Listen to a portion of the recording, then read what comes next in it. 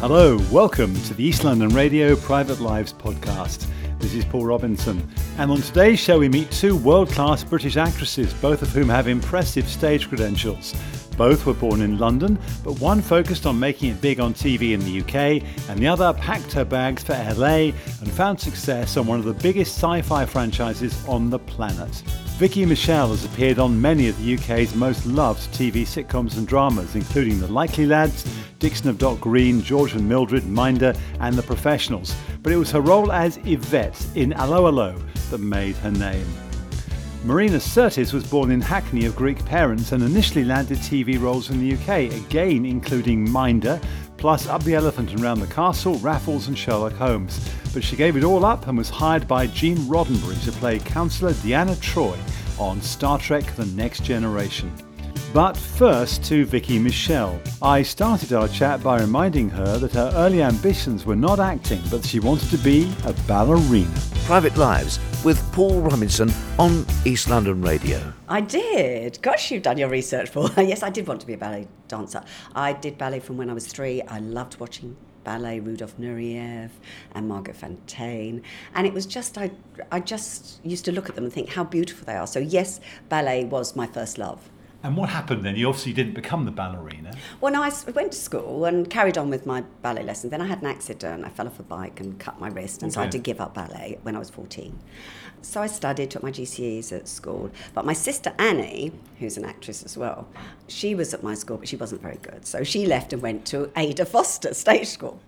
And so I stayed on, took my O-levels, took a secretarial course, being sort of, I thought, well, if I need something to fall back on if I do anything else. I mean, sadly, that's what girls did in those days. Yeah, you did a secretarial course or yeah, a commerce course. Shorthand typing, Pitman's, I can do it. Pitman's, yeah. Touch typing, which stands me in quite good stead now. Then when I'd taken my exams, and my father said, look, I've sent your sister to stage school, would you like to? And I said, well, Dad, I'm not sure I want to be a secretary, I'd love to go. And when you go to these stage schools, they send you out straight away for auditions. So I started getting auditions. You got auditioned straight away? Yeah, so you're so training. What did you do at the audition? Because I mean, to get an audition like that so fast, you must have been really good. Well, I don't like to brag no, I don't know. I didn't know at the time, but I could read a script. And at school I did English Lit and I used to read. And so what would you do for your audition at this age, at 14, Vicky? No, then I was 17. You were so 17. When I'd left, so I'm 17. So 14 I gave up school, then stayed on at school, took my O-levels, and now I'm left school 17. So I'm 17, I'm in the students part. So you're doing singing, dancing and acting. And then you get a call, say, my first job, God, this is going to date me, is Dixon of Dock Green. All right, so... Evening all. And so I did that. And what did you play? Because Dixon of Dock Green, for those who remember, was mainstream Saturday night, BBC One. It was the anchor before the Generation Game. Yes, and a police like the Bill. It was like the Bill took over. But more genteel. Much more genteel. And they all loved him, didn't they? Oh, yeah. George Dixon was... Yes, he was loved by the nation. What parts did you get? Well, it was at a party scene, I had a few lines. So, you know, when you're starting out, you go for them, but you have to have a line, you know. So I read for the script and then they give you the part. So basically I was going to the BBC or ITV or wherever, and the audition is, they give you a script, you read it. And I've always been good at reading scripts. And so I used to get the parts, and so that was that one. And then I think I went on to work. You did The Likely Lads, I think, in the very early days of The Likely Lads. I did The Likely Lads. That was great. I was working with this is Rodney Bewes and James Bolam. And what were they like to work with? Oh, they were fun. I mean, that was a big show. I mean, you forget how big The Likely Lads was. No, that was huge. It was huge. It was huge. And my first job with them was, so it was for the television series. I had a northern accent. And Can you do that? I was What's James? Here, Terry, can you give us some chips, please? I want to play on the roulette. It was like that. Very convincing just off the cuff. Terry, you know, but she was like, so I was Terry's girlfriend in this one, and playing roulette. We were in a club. So that was that one. But then I went on later to be in the film. Of The Likely Lads. Okay. And it's really funny because I've done sort of quite a lot of stuff. But everyone, because they show the film every Christmas and everyone says, saw you in The Likely Lads. And it's not a bad thing to be remembered for. No, it's great. I was in a scene with the Hitchhikers where they pick up a couple of hitchhikers, which is me and Penny Irving, who was in Are You Being Served? So we played the hitchhikers and that was great, except I'd had food poisoning the night before and I was really ill. Not that you can see, but... You still went on. The show must go on. Oh, darling, the show must go on, yes. My guest is Vicky Michelle on Private Lives. So we were talking about some of the parts you were getting. I want to just talk about Crackerjack for a moment, because you did Crackerjack, and there's a whole generation who remember that. And it's interesting, the other day I met Les McEwen from the Bay City Rollers, and he was saying how Crackerjack actually was the reason they were successful, because there was a cancellation and they got the slot to play on Crackerjack, and that was what started their career. So Crackerjack was huge. 5 to 5, Leslie Crowther, BBC One, Friday afternoon. Yeah, it was just a brilliant show. Cabbages, dropping the cabbages, wasn't it? And who was the woman in it? I forget. I remember Peter Glaze. Yes, I remember Peter Glaze. No, I know her really well. What did you do on Crackerjack? I can't remember. It was so long ago. I think I got cabbages. I did get cabbages. I got cabbages, and tried not to drop them. I think I did drop them in the end. It was great. And Crackerjack, it was just fun. Everyone watched Crackerjack. And Leslie Crowther was brilliant. What did he have a catchphrase? Did he have a catchphrase? He did when he went on to The Price is Right, but I don't think he had a catchphrase on Crackerjack. I mean, the thing I was going to ask you about is, did you get a Crackerjack pencil?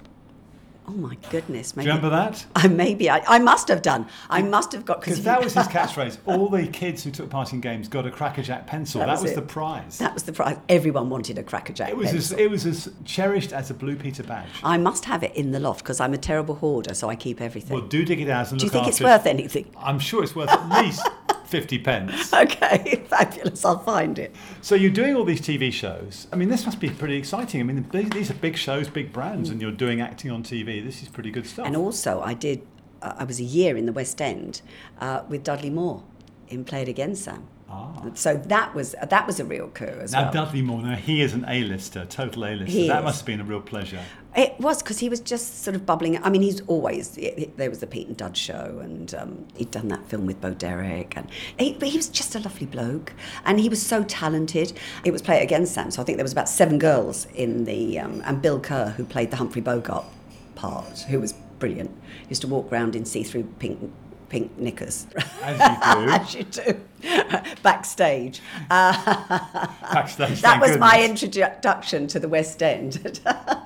And Dudley was lovely. And I think everyone in that cast was a little bit in love with Dudley because he was such a lovely person. And a great musician too. Oh my goodness, yes, so talented. Well, there's 7 women in the cast.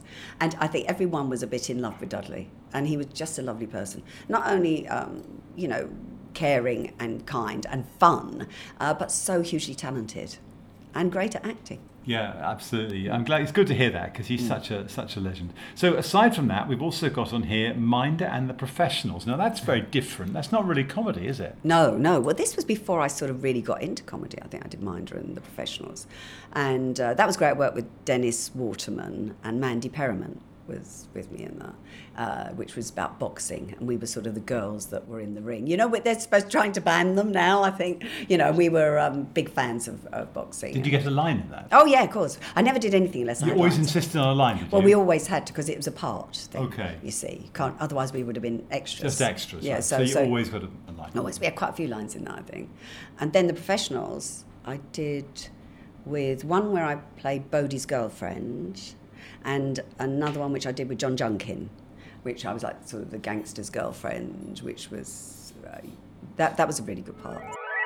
Podcast Radio. My guest is Vicky Michelle. This is Paul Robinson, Private Lives. So you're doing all these different shows. You're doing comedy, you're doing drama. At what point did you think, well, actually comedy is what I'd like to do? I actually wanted to do serious acting, and I did a few softlies as well. In fact, I think I did 3 of those. This is Stratford Johns? Yes, yeah. It was such a popular series, and you're only supposed to do 1, but I actually ended up doing 3, because the first one I went for, it was the part of a skinhead girl. So I read for it, and the director said, "You look completely wrong, but I love the way you read. Would you wear a wig?" So yes, I did. So I wore a wig. And this is really weird, because I just found out that my co-star in that was, he played the part of Henry, and his name was Leon Vittal. So I was watching a series on Stanley Kubrick, and I was watching him, and then Leon Vittal comes on, and he was Stanley Kubrick's right-hand man. So he was a really good actor and did acting. He acted, but then decided he wanted to work with him.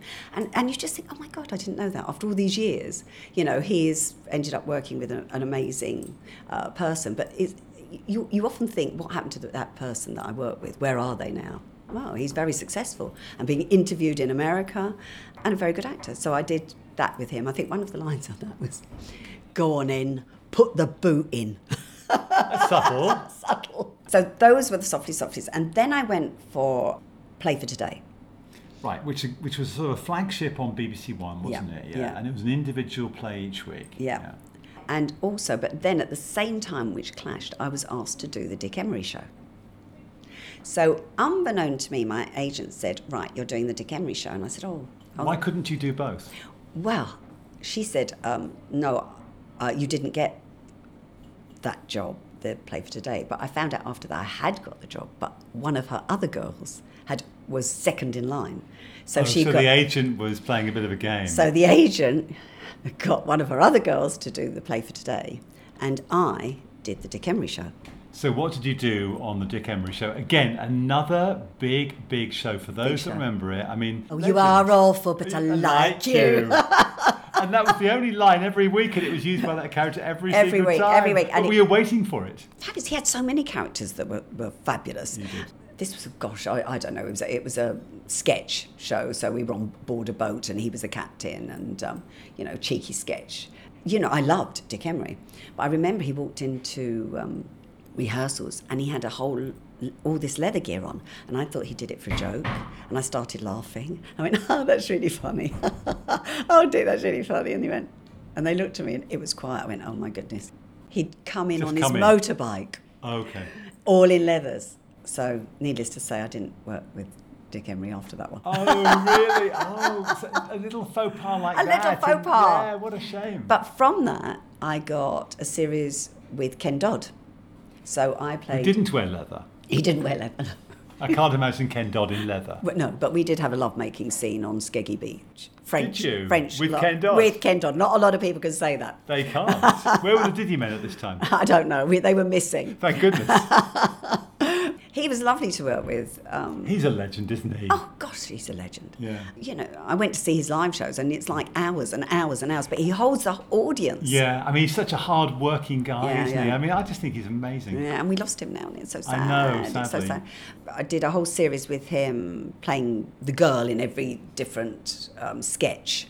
So I played lots of sketches in that. And also you're working with these greats like Dick Emery, like Ken Dodd, and you're learning your craft, you're learning about timing, and you don't realise it at the time, but because I think when I worked with the two Ronnies, they said, your timing's fabulous, and I'm going, well, it's probably something I've gleaned without even realising it, Yeah, I mean, working with those people must be a real privilege. But as you say, you're going to learn, you're going to pick it up, and it becomes natural. And then that's why you've got the great comic timing. And obviously, if Ronnie Barker and Ronnie Corbett recognise that, that's the ultimate accolade, isn't it? Well, Ronnie Barker saw me in the Ken Dodd show. Ah, is that how you got the And two that's how Ronnies? I got the two Ronnies. All right. And what did you do on the two Ronnies? Well, they said, oh, Vicky, we really like you, and we'd like to use you regularly. No, they didn't say this first, because they gave me this sketch, and I think what they did was throw me in at the deep end and see if I could handle it. So they dressed me up as a boy with a moustache, dirty face, cap, Victorian newspaper boy. And you'll probably see it on Christmas. And then you home in, and I've got this enormous cleavage. So from a distance, I look like a boy. And then you hone in, and I've got a cleavage. Read all about it. Phantom raspberry bar of old London tan. That was my shouting newspaper Victorian vendor. And that skit was a big skit, wasn't it? The Phantom Raspberry It Blur. was a big skit. It was a very big skit. But then I did loads of other sketches with them and became a regular, as did my sister. And my sister did the Bodie Doyle sketch with the two Ronnies. That was a sort of a send-up of the professionals, I think, yeah. I mean, doing all this work, you must have had quite a lot of recognition, because again, the two Ronnies was prime time Saturday night. It was the big show. It was the big Christmas show as well, wasn't it? It was the top Christmas show. You must have been becoming quite well known. I was becoming quite well known. I mean, sometimes with the general public, but more so in the industry. So it was, the BBC didn't pay lots of money at that time, but I was special high because I'd worked with them for quite a lot. And it was regular work too. And it was regular work. Yeah, people were getting to know me. And people were asking for me because I remember Des O'Connor had his show at the time, and he'd asked me to be on his show, and I couldn't do it because I was doing something else. But, you know, when you're asked for by these people, and you Des think, O'Connor, this is great. Again, yeah. you know, whatever you think of Des, he was big. He was big. He Yeah. was huge, yeah. So, and lovely bloke as well, yeah. From East London to the whole of London on podcast radio. We are East London Radio. You've done all this amazing work on drama shows, on comedy shows. So how did Allo Allo start? How did you get the part? I've been for quite a few series, comedy series for the BBC. It was a cruel way of casting, actually, that they got all these girls up and then eliminated them, and then I was down to the last lot. And it was 99.9% you've got It's like this. X Factor casting. Yes, it was. 99.9% you've got this. And then I went back, and David Croft was there. And The writer, of course. The writer of Allo Allo. I didn't get the job. 99.9. You did not I get did the not job. after meeting David. And I thought, well, okay, fine. And So- were you auditioning for a particular part? it was the hairdresser in the hairdresser. hairdresser with.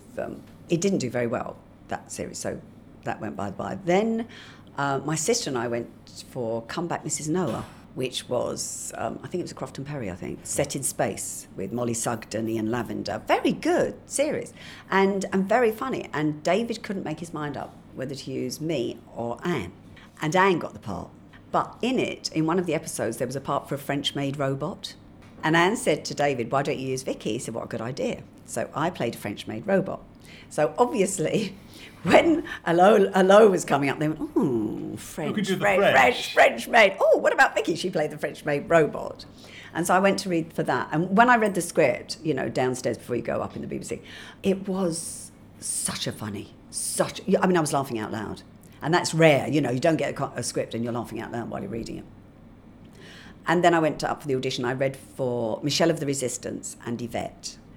He said, how's your French accent? And I said, yeah, fine. So I just did it once. And he went, yes, that's fine, darling. So can you do some outrageous French accent for us now? Oh, but of course, my French is very good. It is so lovely being here with you, Paul. Perfect. It's taking me back straight away. I feel like Gordon Kay. Oh, it is lovely in your little broom cupboard.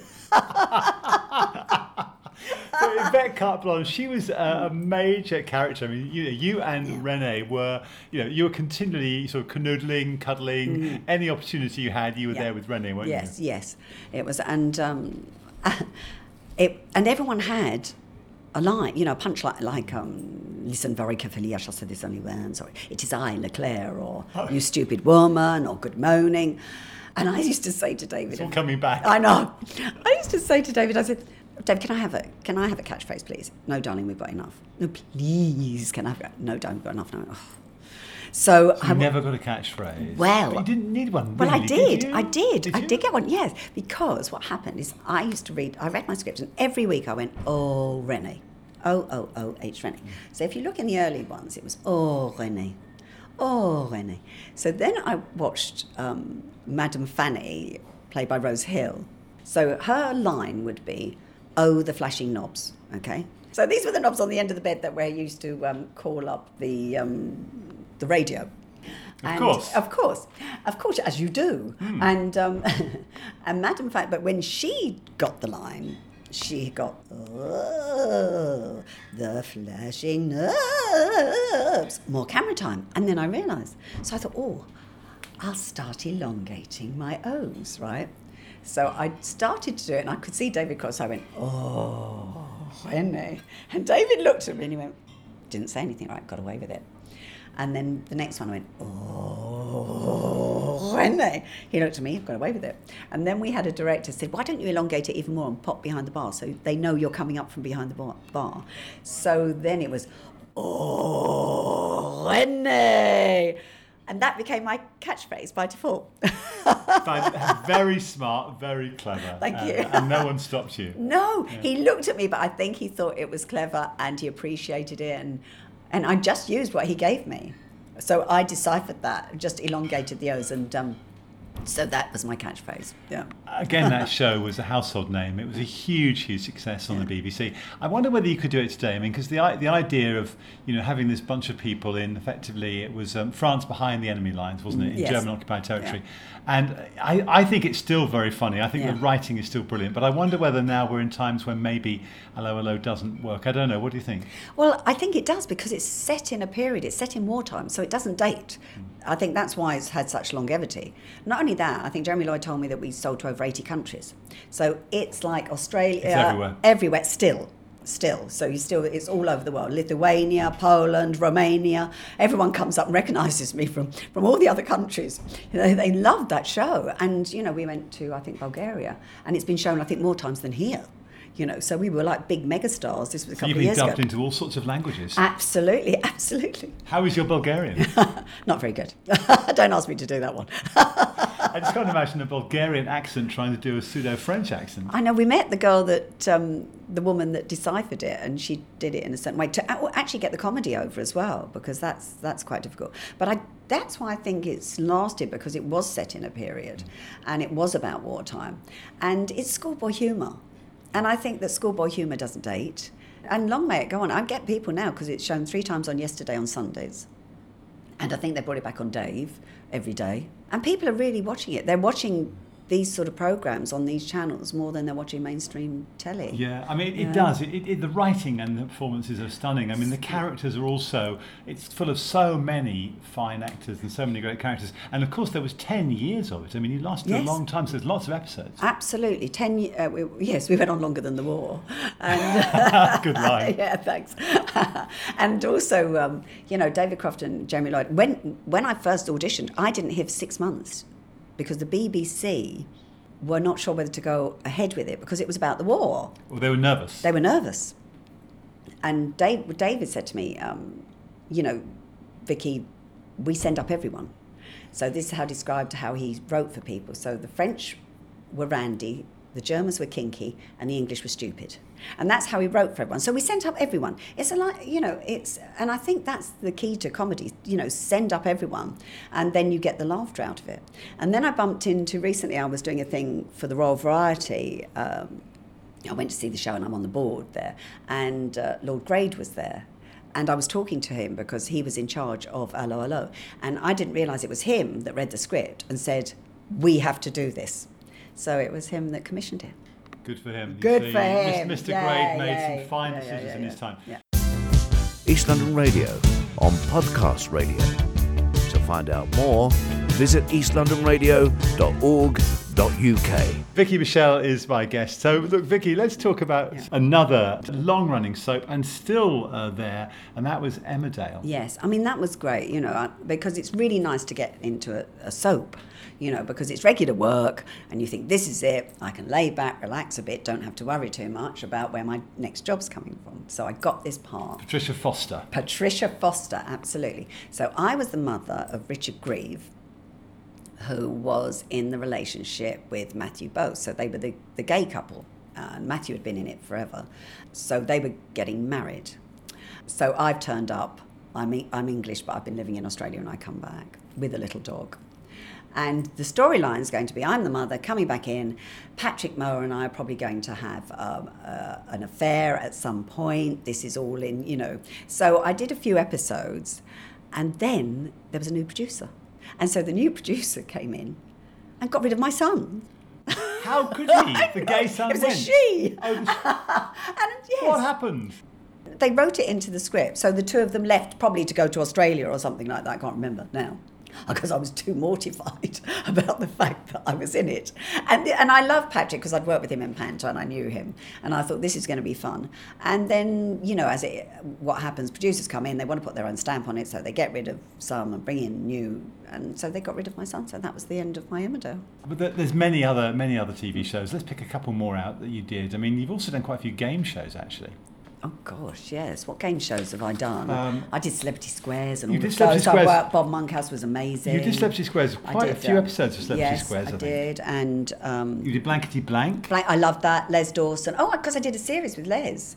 I played his, the girl that was in all the time, so his right-hand girl. And Les was one of the just generous, lovely people to work with. Because you do work with some comedians that do not like you to have the laugh. And he didn't mind. He didn't mind. He was fine about that. Because Les was just that style was so laid back, almost sort of disorganised style he had, didn't he? Yes, but so talented. Very. You know, pretended to play the piano badly, but could play it brilliantly. Just such a lovely person. And he lost his wife, and then he met Tracy, you know, and then they had Charlotte, and, you know, all of that was going on. So I was with him for quite a long time over the years, because I worked with him right through the early years to more shows that he did more recently. And so I got to know him and his family and that. But, you know, everyone loved Les. You'd go out and people would just come up and cuddle him because he was such a genuinely lovely person and so talented. Was that part of his success, do you think? The fact he was nice to work with and people loved him? I think that is the part of anyone's success who's really, really successful. You get people in our business that are liked. And you go, oh, I like so-and-so, I like so-and-so. And then you get the people go, oh, I love him. You know, it's a bit like, you know, Biggins. I love Biggins, you know. And it's funny, isn't it, Christopher Biggins? I mean, we're not quite sure what Christopher Biggins does, but we all love him for it. Yeah, but he's a really good actor. He's a really good... He was in I, Claudius and all of those, Yeah. He's quite social with things, and so I think he got known for going out more than his acting, but he's a really good actor as well. And a lovely person. Not a bad way to earn money. No, you get known for going out. That's pretty decent. And he was great in The Jungle. Oh, he was amazing. Yeah. I mean, I always think he's fun. Whenever you watch him, he makes you laugh. You feel good. There's something about him. It's like Lorraine Kelly. You love Lorraine Kelly. Yeah, you know what I mean? And Lorraine is generally lovely too. She's lovely. But they're the people that survive in this business. So it's the people that are loved by the general public that keep on. So Phil Schofield, you know, people like that. You also have done so many pantos, and I'm doing panto again, but you seem to have done every panto. You've done Snow White, you've done Aladdin, you've done Mother Goose, Cinderella, Sleeping Beauty, Robin Hood. I mean, you know, do you ever see these coming round again in your sleep? No, I mean, you get used to playing them. I mean, for the last few years, I've been playing Fairy, and I really do like playing the baddie. And I started off as baddie, right? My very first one was at the Alexander Theatre in Birmingham. I took over from Honor Blackman, which is a really weighty part. Oh, she's she's not at that time. You know, I was bubbling under, and I'm thinking, oh my God. She'd done Goldfinger. Yeah, well, I waited up. I deepened my voice, and that was a fantastic playing Wicked Queen in Snow White. And Louise English was my Snow White. And actually, I had a really lovely time. In fact, the Allo Allo stage show, we'd taken it out at the Prince of Wales, been to Australia, been to New Zealand with it. And then I'd accepted the panto at Birmingham, and they wanted to take the Allo Allo stage show to the Palladium, and the producer wouldn't let me go. So I missed that first Palladium. I did the second Palladium. There's a recurring story here. You're offered one thing and something else is getting in the way. Yeah. You're obviously so much in demand. Ah, bless. Well, that's nice. And lucky, you know, touch wood. But I was very happy, and Louise English was fabulous, very good performer and singer. And I actually got pregnant while I was doing the show, and I thought it was the gloves I had these awful hag gloves. So was the costume being taken out as the season went on? No, because it was just it was early days. Yeah, early days. But I kept saying, I feel sick, these gloves, because I had the hag's gloves, and they were like rubber gloves, you know, when rubber gloves have gone off. And so I was wearing those, and it was making me feel sick. So I was being sick, but didn't realise I was pregnant. So you took the gloves off? Yes, I did. So that's one of my favourite pantos, because that's when I got pregnant. And panto you like the least? I like them all. You like them all? I mean, I only... Favourite parts then? I mean, the Wicked Queen. The Wicked Queen you like. Cut out her heart and bring it to me. You did that rather too well. Thank you. So, yes, Wicked is really good. When I first did Wicked, it was... because I've been doing Fairy, Genie of the Ring, all of those. And it's difficult, because usually they're cheering you, and now they're booing you. So it's a mindset you have to get through. And now I absolutely love it. When you're doing panto, it must be quite demanding, because you're doing a lot of shows, aren't you? You do maybe 2 a day on many occasions. How do you keep up with the energy with the panto? I just do. I think I'm an energy person. You are high energy, I can tell that. I just don't do down. But you love it. I love it. I love whatever I do, you know, and I think that's and I love the kids' faces in panto, you know, and they believe those characters, and you can see their little faces, and you see the parents looking at the kids, you know, and also it's good therapy for the grown-ups, because they get rid of all of their angst of, you know, Christmas shopping, and they go, boo. In fact, they're panto, the loudest. You can suspend life, can't you? I mean, panto's a fantasy world. All the problems of the day, you can forget those. Just immerse yourself in the panto. Yes, and they boo and they cheer, and it's a great way of, you know, renting any emotions. Get your birthday mentioned on stage. Yes, all of that. And also it's like celebrating Christmas for a few weeks or months rather than 3 days. you know, because I always think, Christmas is, you know, we've got this big build-up and then it's finished. Yeah. You know, it's over.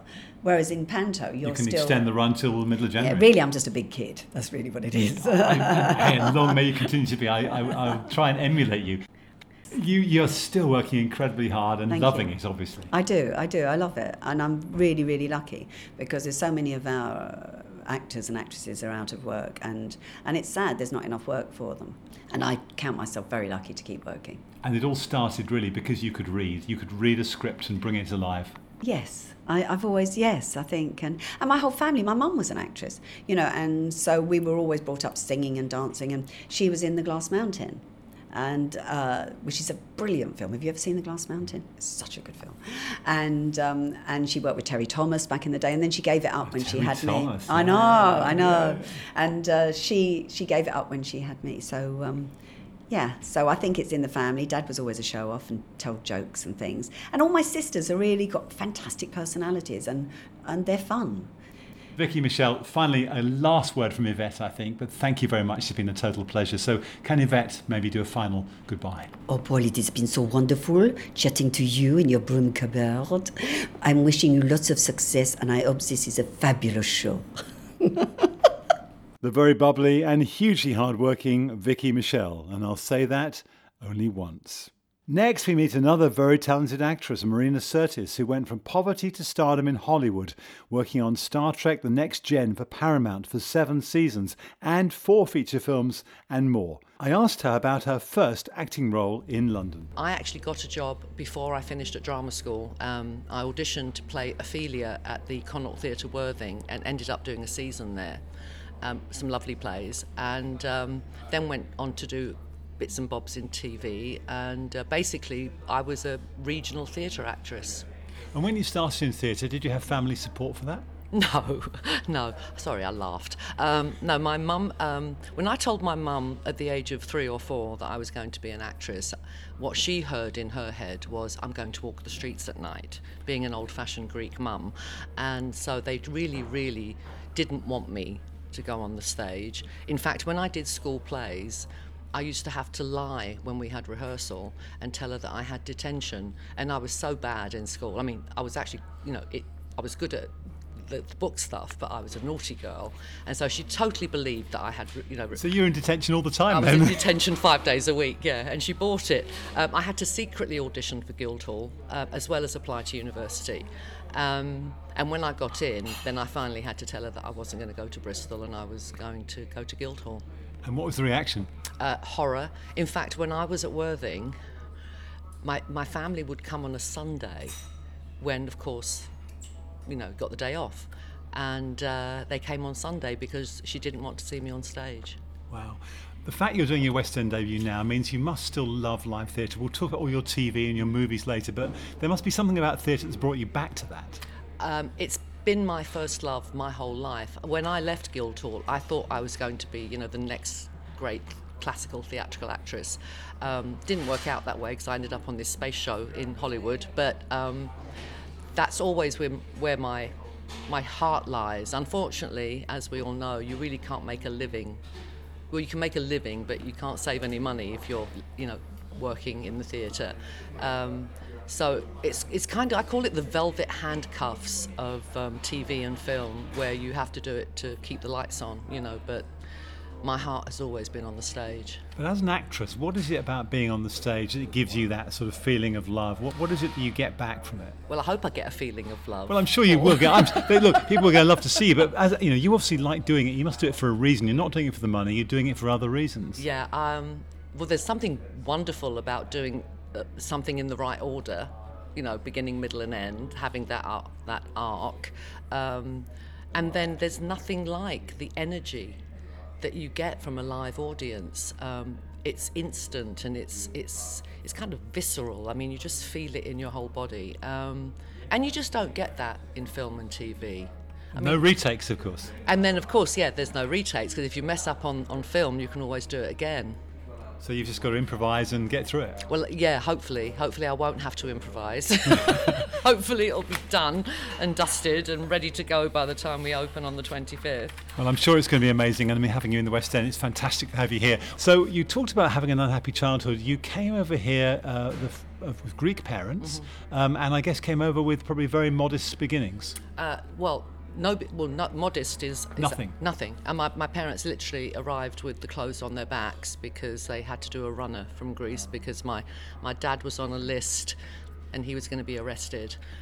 He was on the wrong side of the civil war in Greece after the war, and someone tipped him off that they were coming for him, and so they literally did a moonlight flip with my mum pregnant with me, 6 months pregnant with me, and our first home was a coal cellar in Hackney. Literally? Yeah. A coal cellar in Hackney? Yeah. So you had nothing, you had no money, nothing? Nothing at all. It was, I don't know how they did it. I mean, I look back now and think, goodness gracious, how did they ever manage to achieve anything starting like that? So what did your mum and dad do? They arrived here. What did your dad and mum do to make some money? Well, my dad was a tailor. Okay. So he got a job in a factory, and my mum was a dressmaker, machinist, like most Greek women, machining away. And they just worked their socks off. My dad would go to, he'd work a 10-hour shift at the factory, and then he'd go to night school to learn English and how to read and write English. And they did what they had to do. And eventually managed to buy a house, and mind you, the houses are much cheaper than, let's be honest, to like £5,000, I think it was. But that was a lot of money in those days. It was. They bought it with another couple, actually, and we lived upstairs and they lived downstairs, and then we had to buy them out when I hit their little boy on the head with a brick.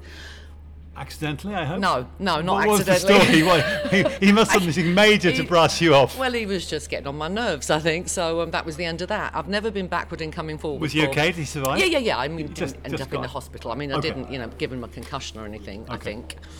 Thank God for that. Yes. It wouldn't be very good for the PR. Before the days of lawsuits, yeah. Yeah, exactly. But so this is in, you were born in Hackney, but then you were brought up in Haringey. Yes.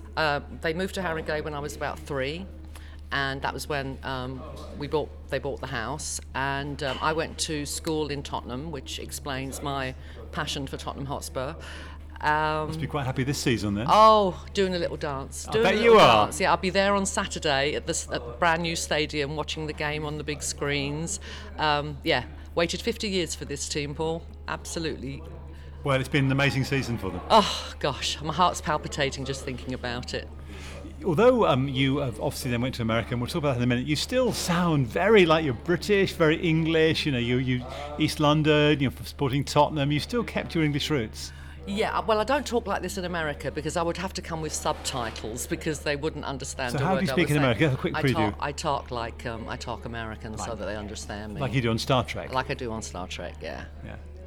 But it's great you sounding so British there. You talked to me earlier before we started about being English and not British. Yes. This is something that's quite important to you. It is, actually. As I said to you, the first time I hear a Scot call themselves British, I will call myself British, but I've never heard that. So I say I'm English because I think it's only the English who call themselves British, and it's always been a bit of a bugbear with me. Well, I think I'm going to take that away and call myself English too in future. So we've got you of poor parents, but your mum and dad are working hard, they're making ends meet, you're going to drama school, you're doing your first rep. When did you think maybe I should go to America? I mean, you must have been a very big dream to think I'm going to go to LA and be in movies. Actually, it wasn't my idea. Oh. Yes, I had been dumped by at that time, the person I thought was the love of my life. And how dare he? Exactly. I hope he's sorry now. But it was actually Trudy Styler's idea. Ooh. I went to drama school with Trudy, and we were very, very good friends. And she just got sick of me whinging and about this bloke. And so she said, "Oh, for goodness sake, just go to LA. They'll love you in LA." And that put the idea in my head. And then, of course, I had the best year I'd ever had professionally in the UK. And of course, when I said to my agents, "Well, don't put me up for anything else, I'm off to LA," they were like, but no. And I said, "No, I just know I have to go." I had to put as many thousands of miles between me and this chap. So I went. So your best year in the UK, what have you been doing that made it your best year? I'd done a lot of tellies. You did Jim Davison, didn't you? I did Jim Davison, I did Cat's Eyes, I did a bunch of stuff that year.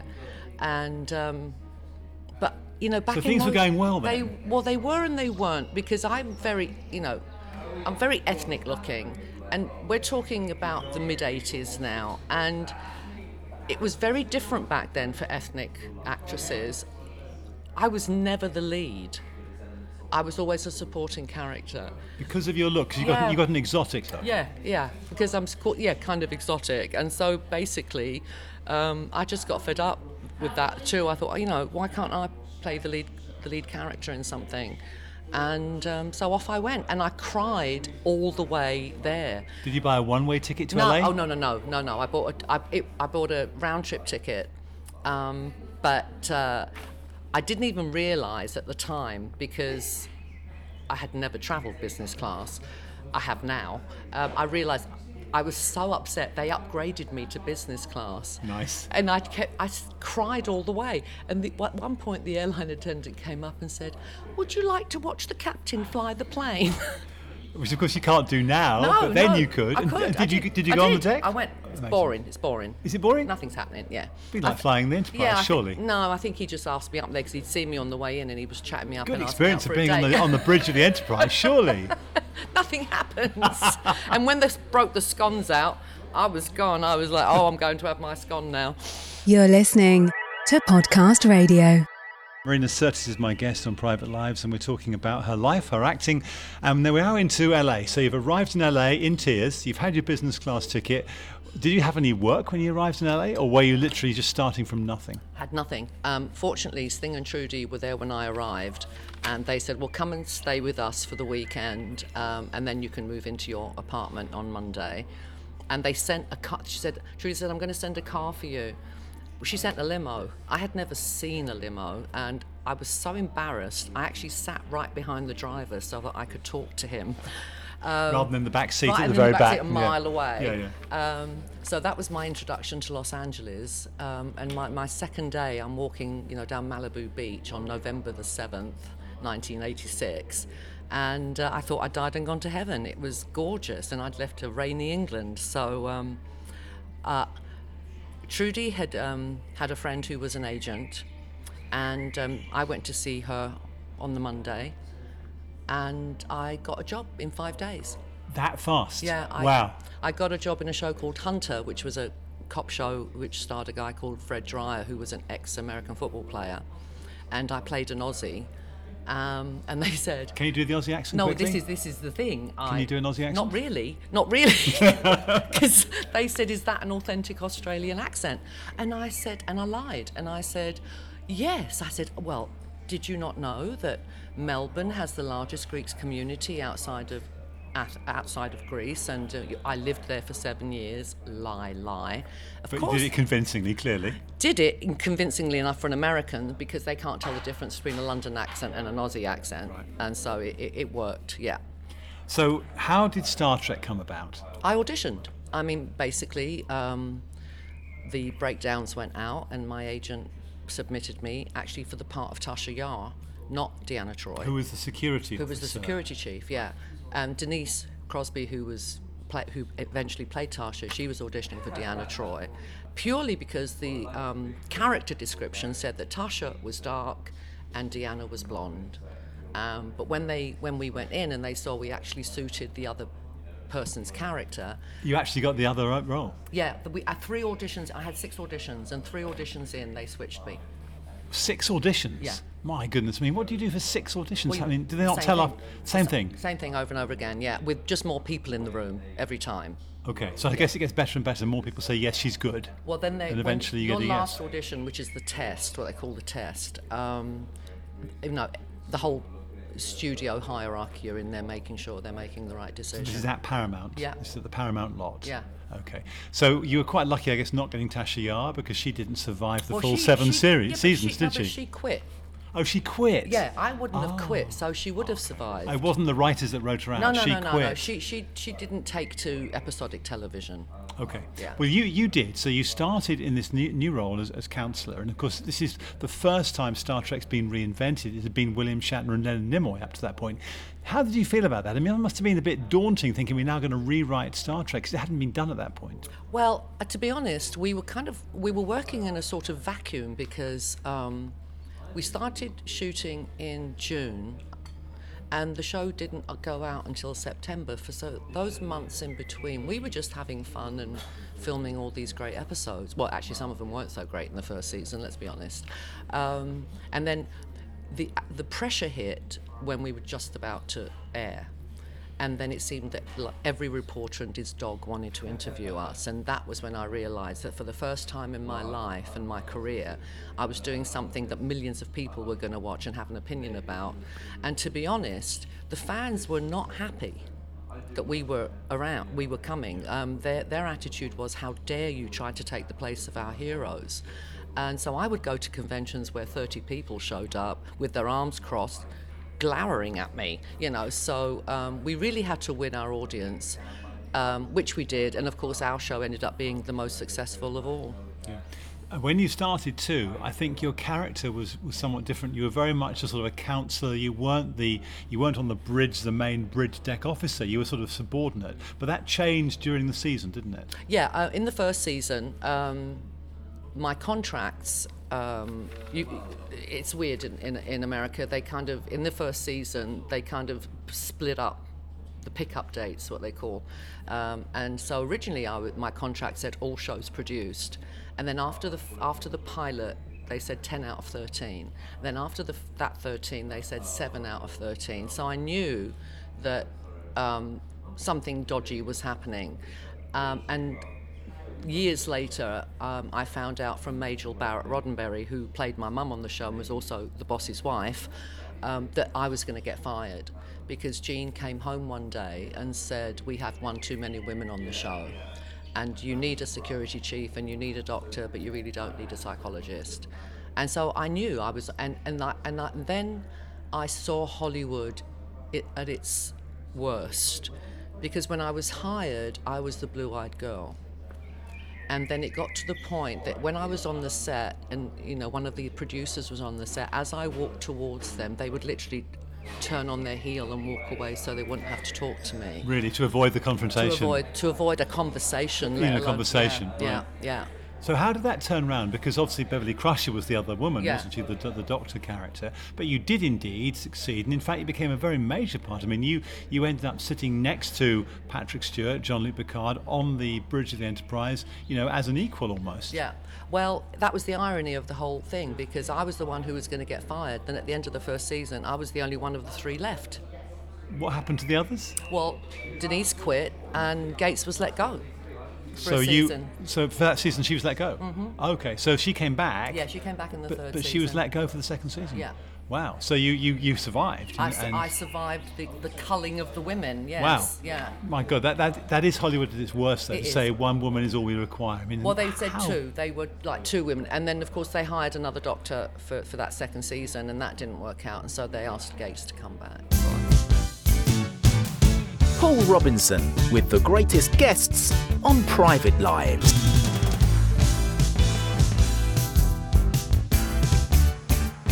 So here we are, season 2, and you're on the bridge, and it's all going quite well, having survived the cult from season 1. Yes, and actually one of the most poignant moments of my career, Jonathan Frakes got married in the first season hiatus, as we call it. This is Commander Riker. Yes, Commander Riker. He married Jeannie Francis, who's one of the biggest soap stars in America.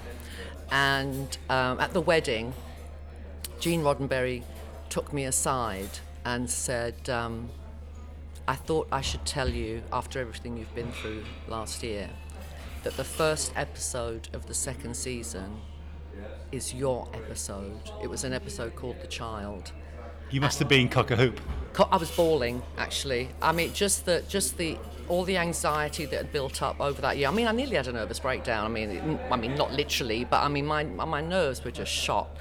And so when he told me that, I just lost it. And I thought, okay, I think I'm safe now. Mind you, I didn't apply for my green card until the third season because I knew they had to re-advertise my job, and I still wasn't 100% secure in my own head.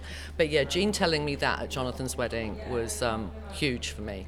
Well, you had an on-screen sort of on-off little love affair, didn't you, with Riker? Yeah, It was not in any of the scripts. I mean, it was in the first episode, right. And then because he became like the stud of the galaxy, and was, boffing every different alien every week, they decided to let the relationship die. But Jonathan and I didn't let it die.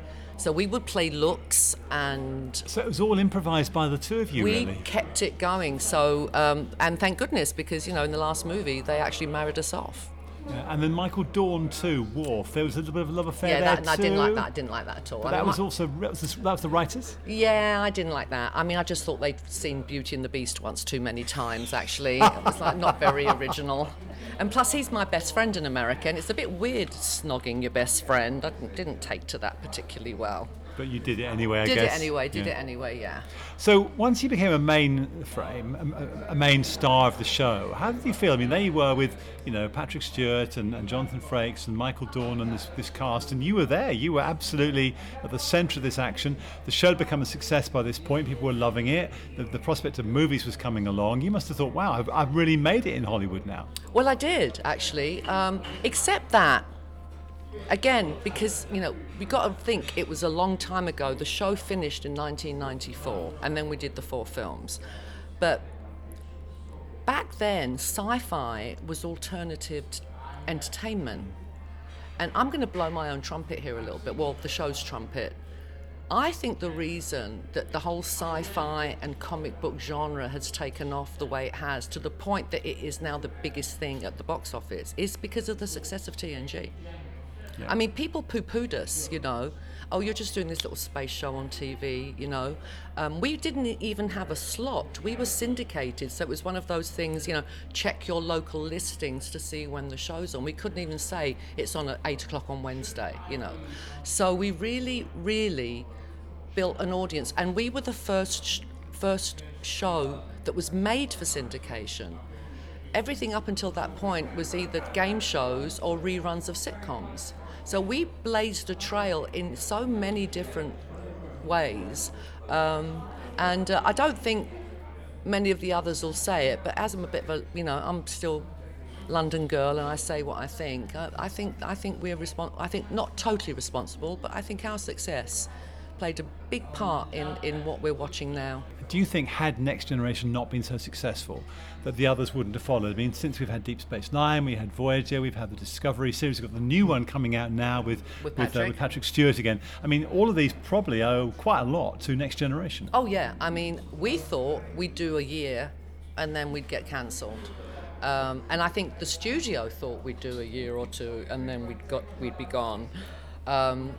So I think the success of the show was a surprise to everybody.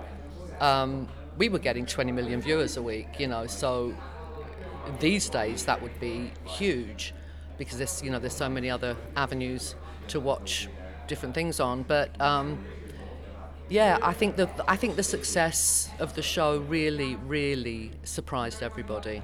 The other thing too, of course, is Star Trek's gone round the world. So there you were doing this in LA, but in fact this was shows being seen in the UK, all over Europe. 120 countries. 120 countries. So there's nowhere to hide, is there really? Because everybody knows you. Well, no, there is and there isn't. Because, you recognise me when you walk, today. But because, A, my hair is now a different colour, and B, because I don't sound like Deanna Troi when I'm in England. And also, my eyes are a different colour because I wore black contact lenses. Your eyes were darker in the show. Black, yeah, yes. I wore black contact lenses. People kind of do a double take and think, is that her or isn't it her? And so I actually can live quite a normal life, which is a blessing.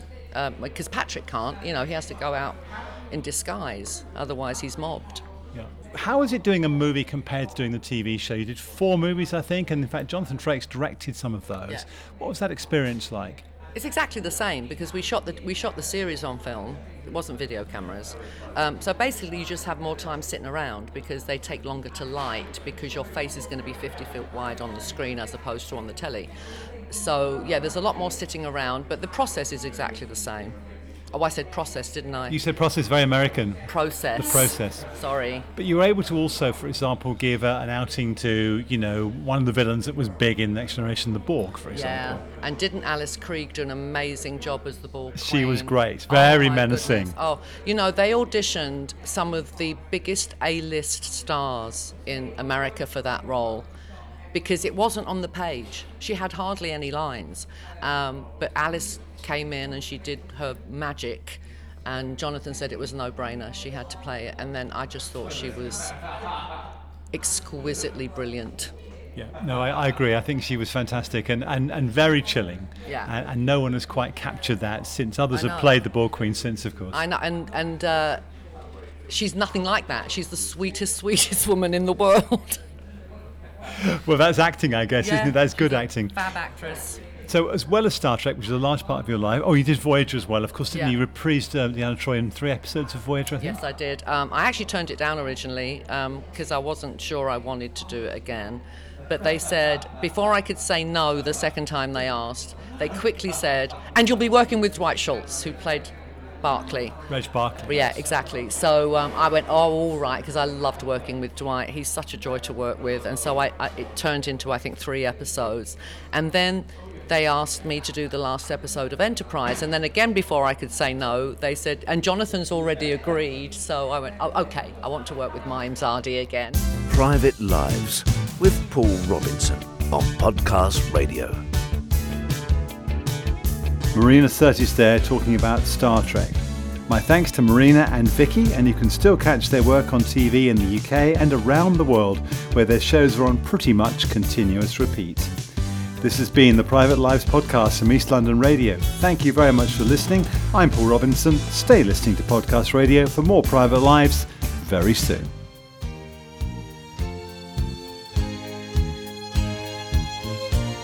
Very much after the Olympics, we as East London were able to show the world that there's this place called Stratford, and it's not the Shakespeare one, there's this other place where we've built something absolutely amazing that the whole of the world are looking at for a few weeks.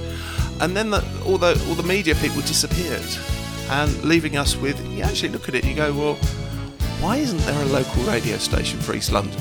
And that was kind of the first thought. Also understanding there's lots of people who could usefully be involved in that.